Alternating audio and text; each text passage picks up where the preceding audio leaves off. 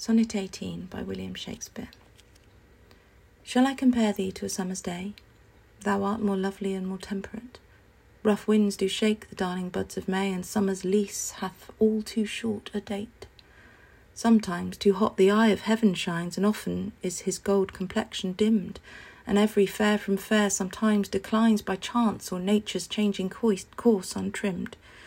But thy eternal summer shall not fade, nor lose possession of that fair thou owest, nor shall death brag thou wanderest in his shade, when in eternal lines to time thou growest. So long as men can breathe or eyes can see, so long lives this, and this gives life to thee.